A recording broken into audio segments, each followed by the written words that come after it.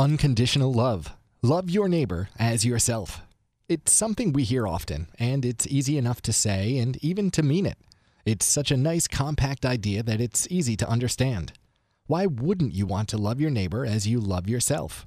Just thinking about it can conjure up blissful imagery of sitting in a comfortable chair in a beautiful backyard, the sun in the sky, a cold glass of lemonade in hand, chatting with your neighbor about various niceties. Back here in the real world, it seems that never happens. The reality is usually indifference or annoyance.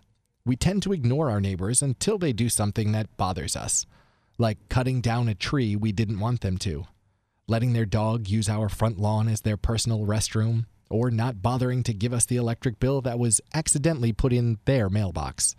Oh, neighbors. Let's explore the concept of unconditional love with your imaginary neighbor, Frank.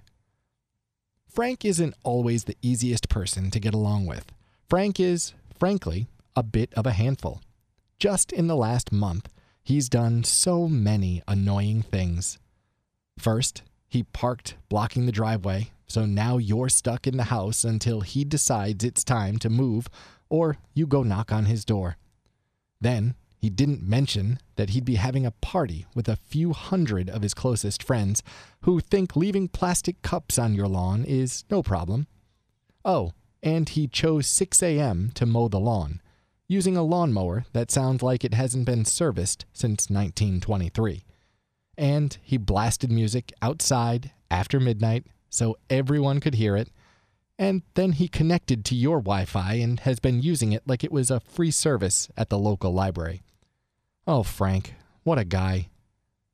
Socrates once said, "Those who are hardest to love are the ones who need it most." So how could you ever love a guy like Frank? Some of the examples are a bit extreme, or maybe not, but they all can illustrate how difficult it is to love your neighbor, and as you'll see in a minute, also how it's possible to find ways to love them anyway. Unconditional love is powerful. It can change people's attitudes, behaviors, and feelings. And it will also change your own life for the better as you focus on the positive and experience the benefits of a better attitude. Ram Dass once said, "Unconditional love really exists in each of us. It's part of our deep inner being. It's not so much an active emotion as it is a state of being. It's not, 'I love you for this or that reason.' Not, 'I love you if you love me.' It's love for no reason. Love without object." The first step, non-judgment. If you want to practice loving your neighbor as yourself, the first thing to do is look at any troublesome situation from a different perspective. If you've been practicing non-judgment, you already know that it's impossible to know where someone else is coming from. People are all caught up in their own worlds. Realizing that is the first step in not judging them, and not judging them is the first step to loving them. So let's give Frank the benefit of the doubt. Let's start with the idea that Frank doesn't have nefarious intentions. From there, you can reframe those troublesome situations. So he parked blocking the driveway. Maybe Frank had an emergency. Did he need to move his car to make space for someone else in his driveway? Maybe someone in his family was hurt, and he needed to help them in a hurry. Then there was the crazy party that left a mess on your lawn. First, good for Frank that he has so many friends. It's too bad, though, that some of his friends aren't respectful. Maybe he doesn't know that they're littering on your lawn. You could just let him enjoy the rest of the evening and ask him tomorrow to help with the cleanup. The early morning lawn mowing with the loudest mower you've ever heard? Maybe it's the only time Frank has to handle his home maintenance chores. You've got a riding mower. Maybe you could offer to mow his lawn at the same time you do yours, and in turn, he could feed your cat while you're away for the weekend. The loud music outside while you're trying to sleep? Maybe Frank doesn't know how loud it is, and simply asking him to keep it down or inside after midnight would solve the issue. If it was a one-time thing, maybe he was just celebrating something special, and you can smile thinking about his exuberance. Oh, and using your Wi-Fi like you're running a free service? Maybe Frank can't afford Wi-Fi. Maybe you could just ask him to split the bill with you in the future. Sure, we're giving Frank a long leash in these examples, but that's the point.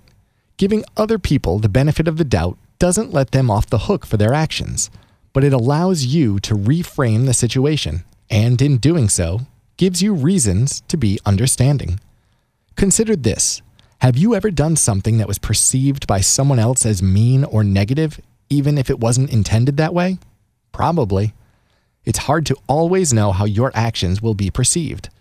Most of the time, you're just going through life, doing what you need to do, and not even thinking about how those actions are affecting people around us. Remember, other people are in the same boat.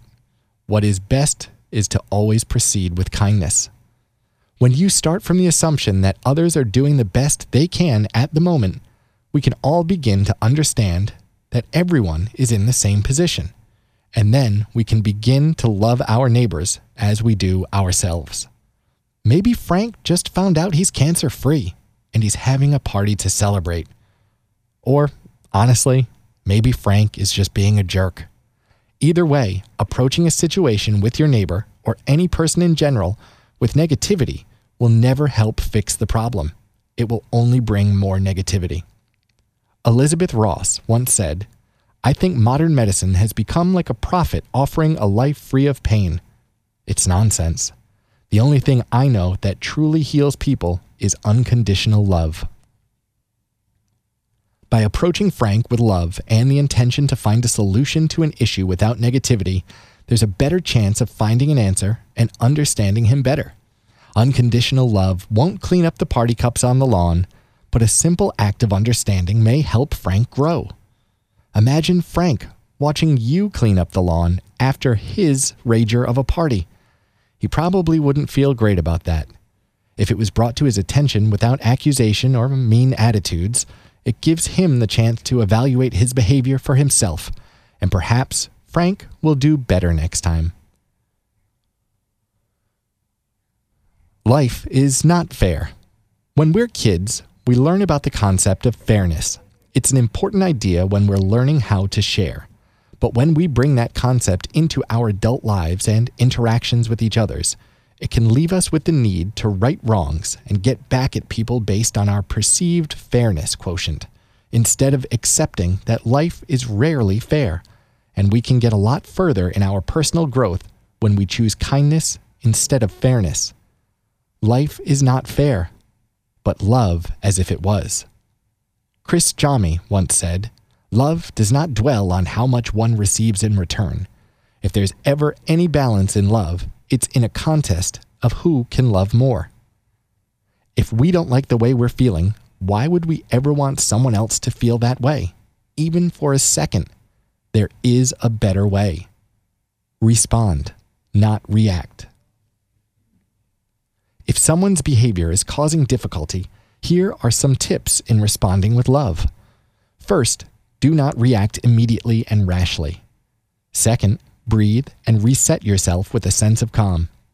Third, think about what might cause you to act in the way that you're seeing them behave, and remember, you don't know their situation. Very young children let their immediate emotions dictate their behavior. As they grow, we help them learn to understand and control their emotions and understand that it's not always appropriate to let the first flash of emotion determine actions. So why then do we, as adults, go back to letting our immediate emotions sometimes dictate our behavior? We should all strive to lead by example, do the right thing, and it's likely that the person who offended us will realize later they acted inappropriately. It may not happen immediately, within a few days, or even within a few months. But by having faith in humanity and understanding that the other person will sooner or later come to the conclusion that their poor behavior didn't have any real benefit, we'll be able to move on with love and compassion in our hearts, rather than holding on to the feeling of being wronged. Like we said, Frank simply might be a jerk, but by acting generously and compassionately towards him, he may soon see that he would prefer to live in that way too. Valerie Jarrett once said, "I was very lucky. I grew up with two parents who loved each other and gave me unconditional love. They set high expectations for me, and they gave me an infinite amount of support. So I stand on their shoulders. I follow their example in every way. Our job as human beings is to love our neighbors in every circumstance the best we can. Here are some questions to ask as you work on loving people just a bit more every day. How can I help? How can I show compassion? How can I demonstrate my love? It's easy to get caught up in the stress of everyday life and react from a place of frustration. The more you practice stepping back and thinking about the possible reasons for people's behavior that don't necessarily have anything to do with you, the easier it will be to take a breath and default to responding from a place of love. Conclusion. Love can be both the easiest thing in the world and the hardest at the exact same time. It's very difficult in a moment of anger or frustration to step back and respond with kindness, especially when you feel like you're being attacked. By flexing your compassion muscles, it'll become more natural, and eventually, it'll be second nature. You'll have so much more love in your life, you'll find yourself achieving things you never thought possible. One important thing to remember, we've been talking about loving your neighbor as yourself. So be sure that you take some time to love yourself, really. As you're starting on this journey toward unconditional love, it's only natural to mess up and react poorly sometimes. Don't beat yourself up about it. You wouldn't do that to someone else. You'd feel compassion and love for them instead, right? So be kind to yourself. And even when you react in a way you regret later, and use that moment, use it as a lesson and a chance to do better next time. Not only will this help you put your best foot forward, it'll ultimately help you understand better what makes all of us tick. When we treat others the way we want to be treated, it will circle back to us. And when we make a mistake or slip up and act out of anger or carelessness instead of love, we will be forgiven. Alan Rufus once said, "Life is a game of chess. To win, you have to make a move. Knowing which move to make comes with insight and knowledge, and learning the lessons that are accumulated along the way. We become each and every piece within the game, and that game is called life." Maintaining a positive outlook by believing that all of our neighbors are simply doing the best they can with the pieces they've been given and the knowledge they've accumulated along the way gives you the ability to be your best self, and in turn, help other people be their best selves. So before you rant to your friends about your awful neighbor Frank, consider what kind of action you could take instead. Something considerate. Maybe you'll end up with an invite to that party, and you'll find that there's a garbage can outside for those plastic cups so they don't end up on your lawn. www.happy.one. Your entertaining journey to becoming happier, healthier, and wealthier.